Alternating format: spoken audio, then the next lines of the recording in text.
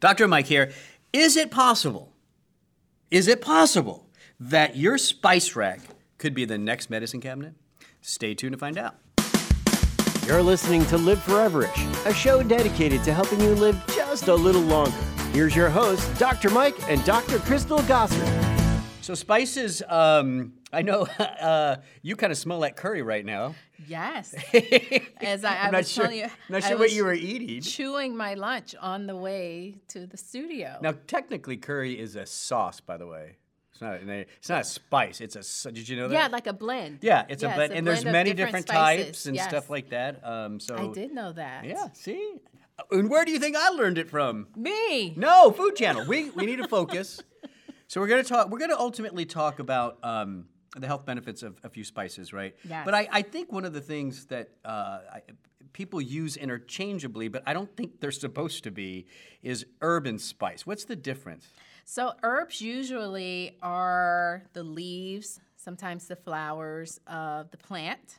And a spice is usually the root or the bark or the seeds. The seeds, yeah, that makes sense. Yeah, Because now a lot of the spices you can grind and stuff, right? Yes, Yeah. yes. Now, some plants may have both. For example, cilantro, we use the leaves. But did you love know cilantro. that coriander, that's the seed of the cilantro plant? Yeah, I have heard that. You knew that?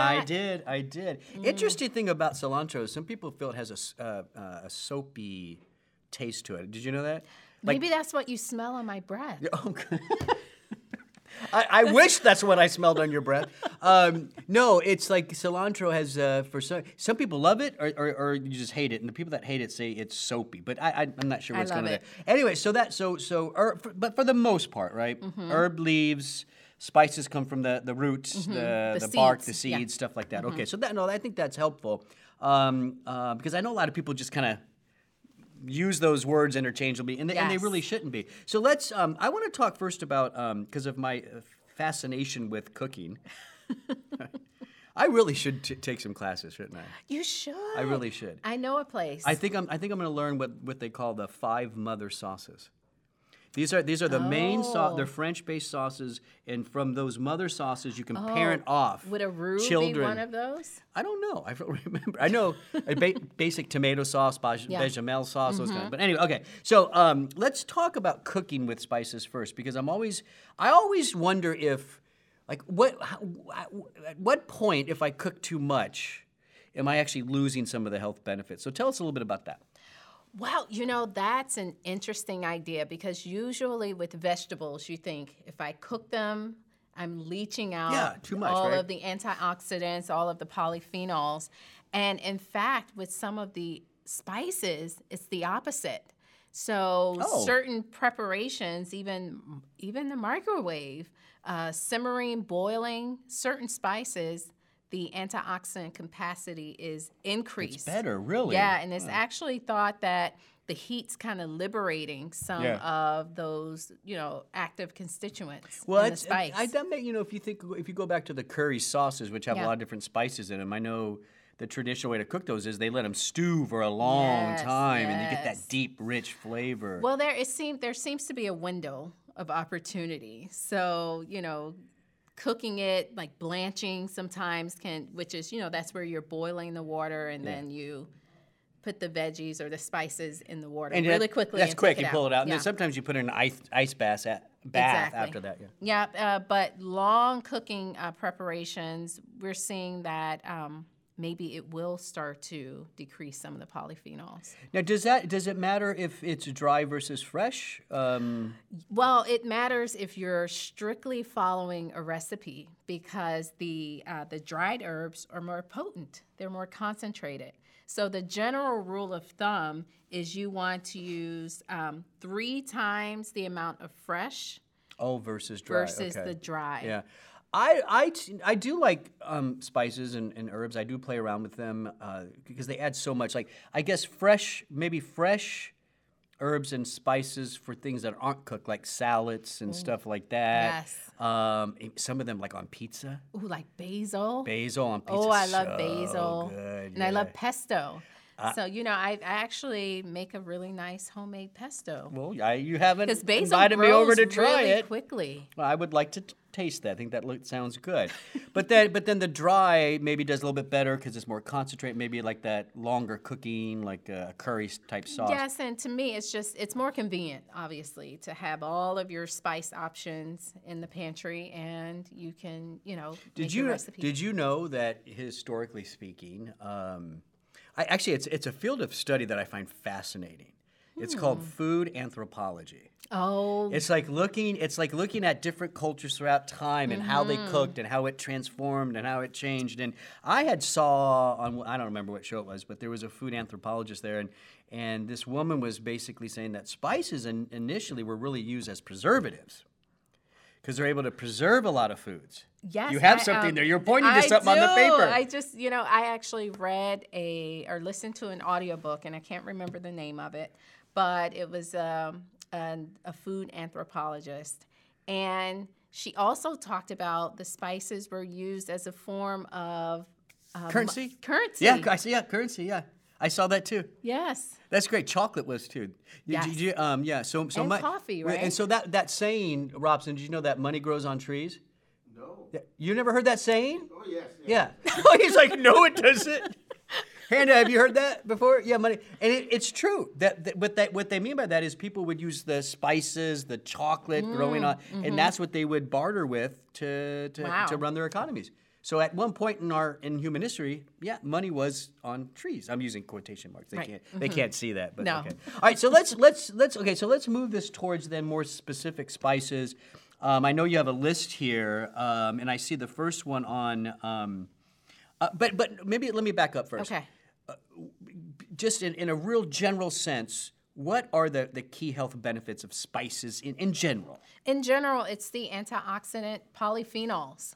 Polyphenols, there's that word. Polyphenols, or now you also Polyphenols. find some, depending on, the spice, it could be carotenoids. Like what you find, like the yellows. Sure, and good for your eyes, the skin, reds. that kind of so stuff. like paprika. Yeah. That's bell pepper. Yeah, and it has a nice reddish color, which means it's absorbing a lot of that bad blue light. Oh, See, we had a whole podcast on this. These how things come back around. Yes. So basically, anti-inflammatory, strong antioxidants. Yes. That polyphenol.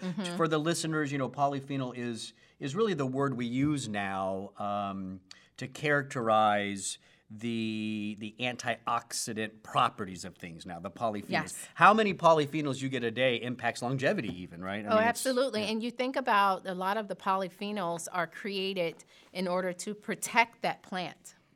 Right, they are. They're part of preservation, protection, and so when we take them, it helps with our cells and stuff. Yes. Yeah. So let's look at, you have a list here. So the first one on the list, I didn't even think of at all. You have sesame. Yes, and so one of the active polyphenols, which is a very large class of polyphenols in sesame, they're called lignans. Lignans. Yep. And lignans are, along with being anti-inflammatory, they also can help to support cholesterol level, healthy cell division, normal blood pressure, and it's one cool fact is those lignans, once you need good bacteria to activate them, right? To activate them. Yeah, that's good. Which is, a cool factoid. Yeah, that's kind of nice. So sesame. Then next, of course, like the big one. Turmeric! I didn't know you were going to do that. So, and we know turmeric gives us curcumin. Yes. Yeah, so if you look at like just a handful of turmeric spice, yes, about 9 to 10% of that is curcumin, right? Or the curcuminoids. Yes. And the main curcuminoid is curcumin. It's curcumin. Yeah. And one nice combination that sometimes you'll see is turmeric or curcumin combined with fenugreek. Yeah. Another spice. So you start the fenugreek seeing seeds, synergy. right? Yeah. Yes. And that helps to deliver more of active curcumin, into your system. Interesting thing about curcumin, there are several different pathways in the body where inflammation can be created, right? And there's different enzymes that run these pathways. Curcumin has been shown to inhibit every single one of those.